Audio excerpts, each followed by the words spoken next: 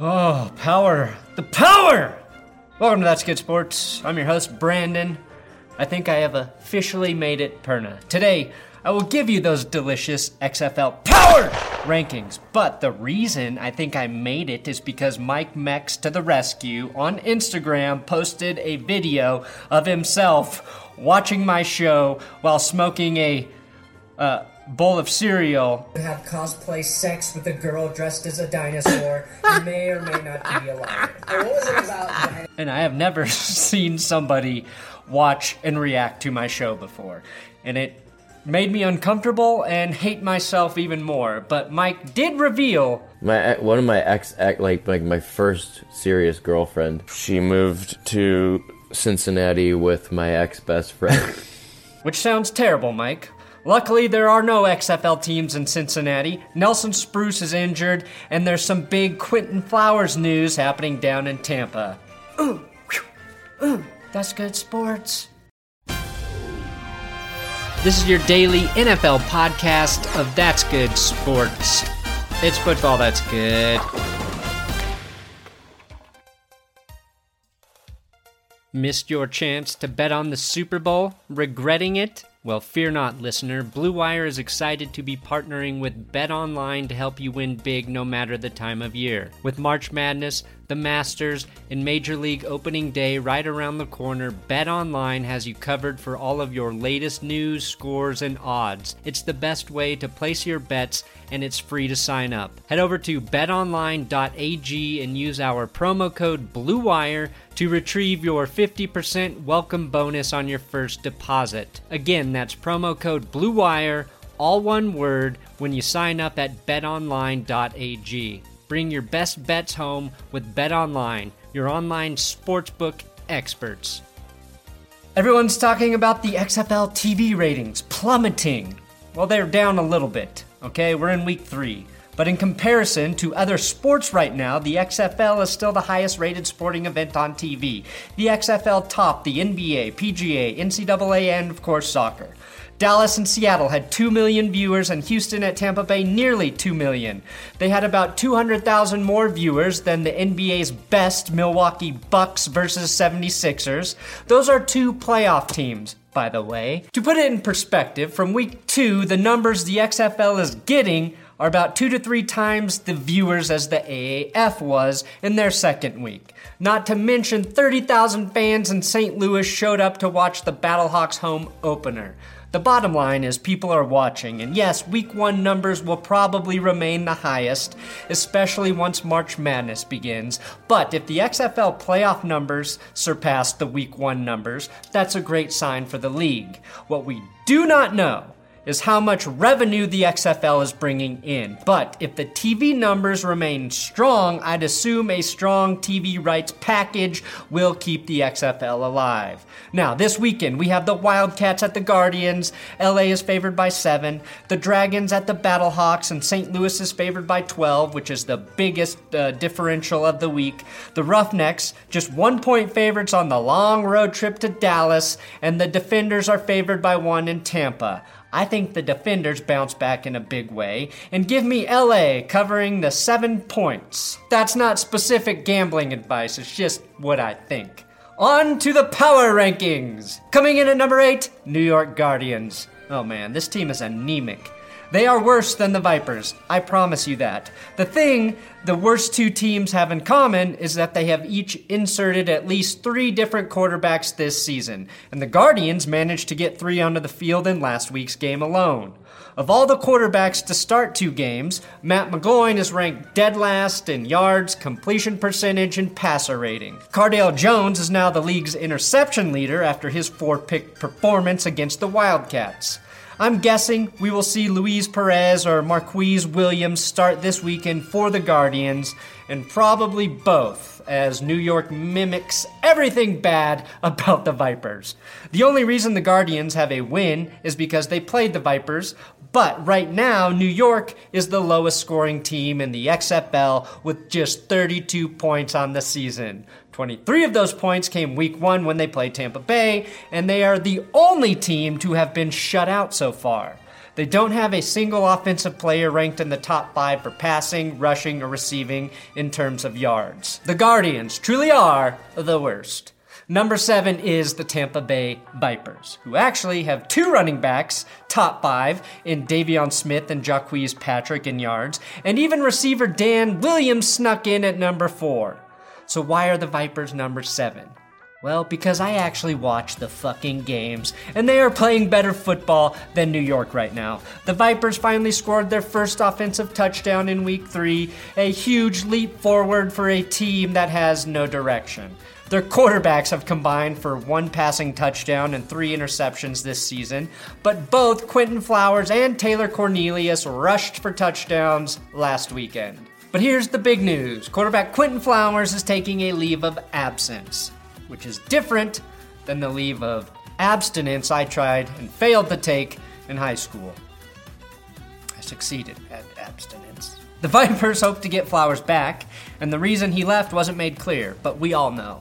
We all fucking know. It's his idiot coach, Mark Trestman, who calls the game with all the foresight of an actual Viper, which are basically blind animals that use their tongues to help them see, which makes about as much sense as Mark Trestman's QB depth chart. Yes, I went with the snake joke over a guy wearing glasses not having foresight reference. Now these back-to-back tweets are very telling. From the XFL, Quentin Flowers is taking over the game. And then a quote from Roughnecks head coach June Jones stating he was surprised Trestman didn't put Flowers back in the game because, he was taking over the damn game.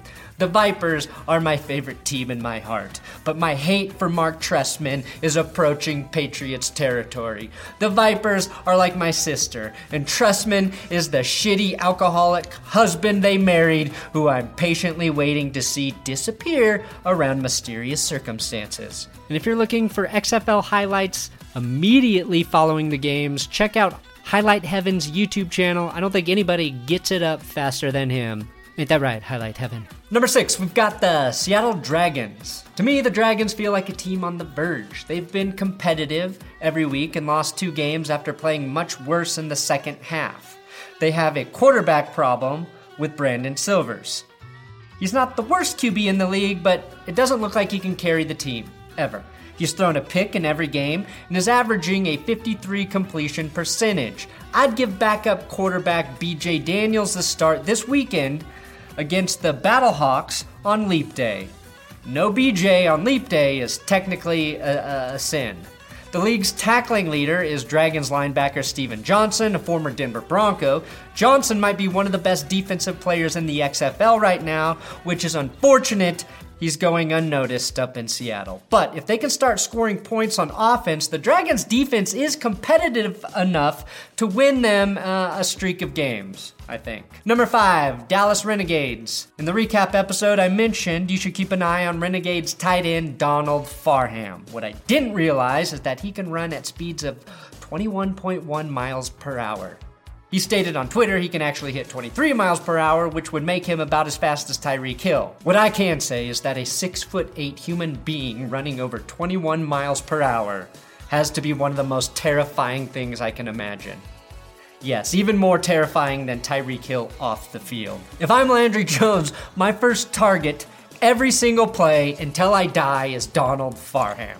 Cameron Artis-Payne, running back, is averaging more yards per carry than any other back in the league with 6.4. A win Sunday against the Roughnecks could really shake up these power rankings. Dallas moves the ball better than any team, including Houston with 361.7 yards per game. Houston is surprisingly ranked 4th in yards per game, but are clearly better at, scoring touchdowns and winning. Number 4 is the DC Defenders. Yeah, big drop for DC. They look like they might be the best team in the XFL after 2 weeks before getting beaten soundly by LA last Sunday.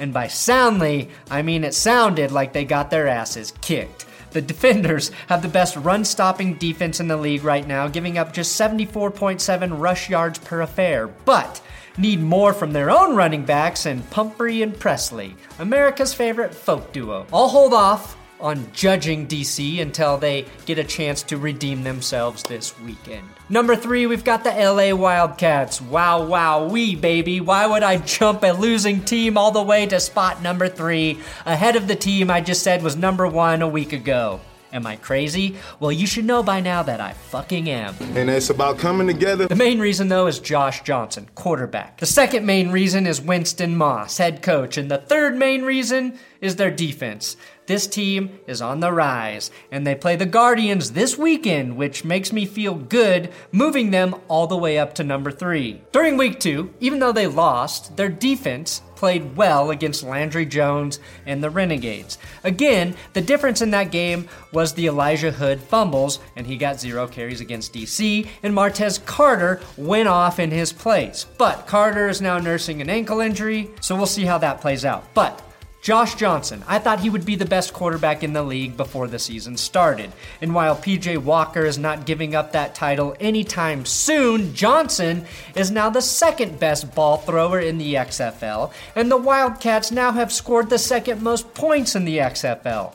Johnson finished week 3 with a 148 QB rating, highest of any QB this season, 3 touchdowns and 0 picks. Wide receiver Trey McBride looks like he was well worth the wait. McBride and Nelson Spruce could emerge as the best duo in the league, but with Nelson Spruce's injury, watch tight ends Brandon Barnes and Jordan Smallwood to see an uptick in their production against the Guardians this weekend. The team's leading receiver, Nelson Spruce, is out this week as he deals with a serious case of pine beetle. All kidding aside, because we all know how funny injuries are, the only reason Spruce isn't in the NFL right now is because of injuries, so I hope this isn't serious. Corner Mike Stevens is the only defensive player in the league with multiple picks, and my guess is that many Wildcat defenders jump to the top of the stat leaders after they eviscerate the shitty Guardians Saturday. Coming in at number 2, we've got the St. Louis Battlehawks. Steadily, quietly, running back Matt Jones has become the league's rushing leader with 224 yards at a 4.3 yard per carry average. He had a big run early last week and with 52 attempts has been given more chances to run than any other back. I'm a bit surprised we haven't had a 100-yard rusher yet. Jones has come close twice with 95 and 85-yard games, and I do think he has a chance to cross 100 this weekend against the Dragons, even though they're only giving up about 104 rushing yards per game, which is currently 4th best. The worst team against the run, you guessed it, it's the Guardians, allowing 138 rushing yards per game.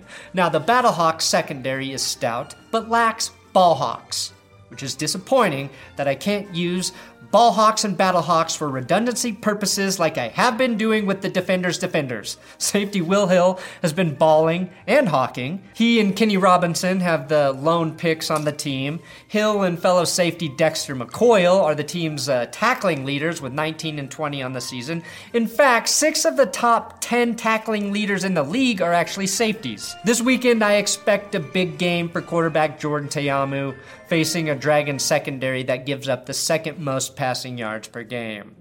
And I do realize I've said contradictory things about the Dragons defense now.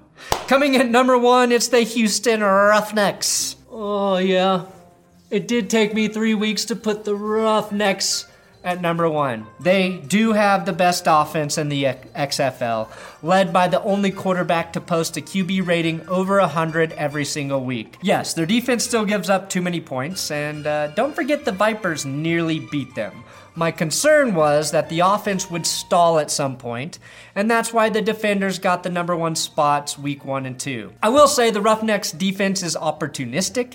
They came pretty damn close to returning 2 picks for touchdowns and have multiple players with 2 sacks. That does not sound impressive, but there are only 4 players with 2 sacks right now. Wesley Sutton of the Guardians, and I'm pretty sure that was a week 1 fluke. Andrew Ankra of St. Louis. Then you have the Roughnecks Carl Bradford and LaTroy Lewis. So Houston is literally the only team to have 4 combined sacks between 2 players. And my bet is one of those guys separates himself this weekend and emerges as the XFL sack leader. What could turn Houston into a truly complete team is running back James Butler, now averaging 5.7 yards per carry. He had 72 yards last week on 7 carries, and if teams decide to actually double cover receiver Cam Phillips at some point, he's going to need to move the chains on the ground. Receiver Cam Phillips, with his 2 tutties and 194 receiving yards, won his second straight Star of the Week award, putting him just a few stars shy of earning the nickname the Constellation. The Constellation. Fuck, that is good. That's good nickname. Please subscribe here on YouTube. Thank you for watching this stupid ass show. But your XFL support has been amazing. I am truly, truly grateful for all of you guys watching this bullshit every week. I'm on Twitter, Instagram, at Brandon Perna. If you want to follow me there, you can do it. This is your daily NFL podcast of That's Good Sports. It's football that's good.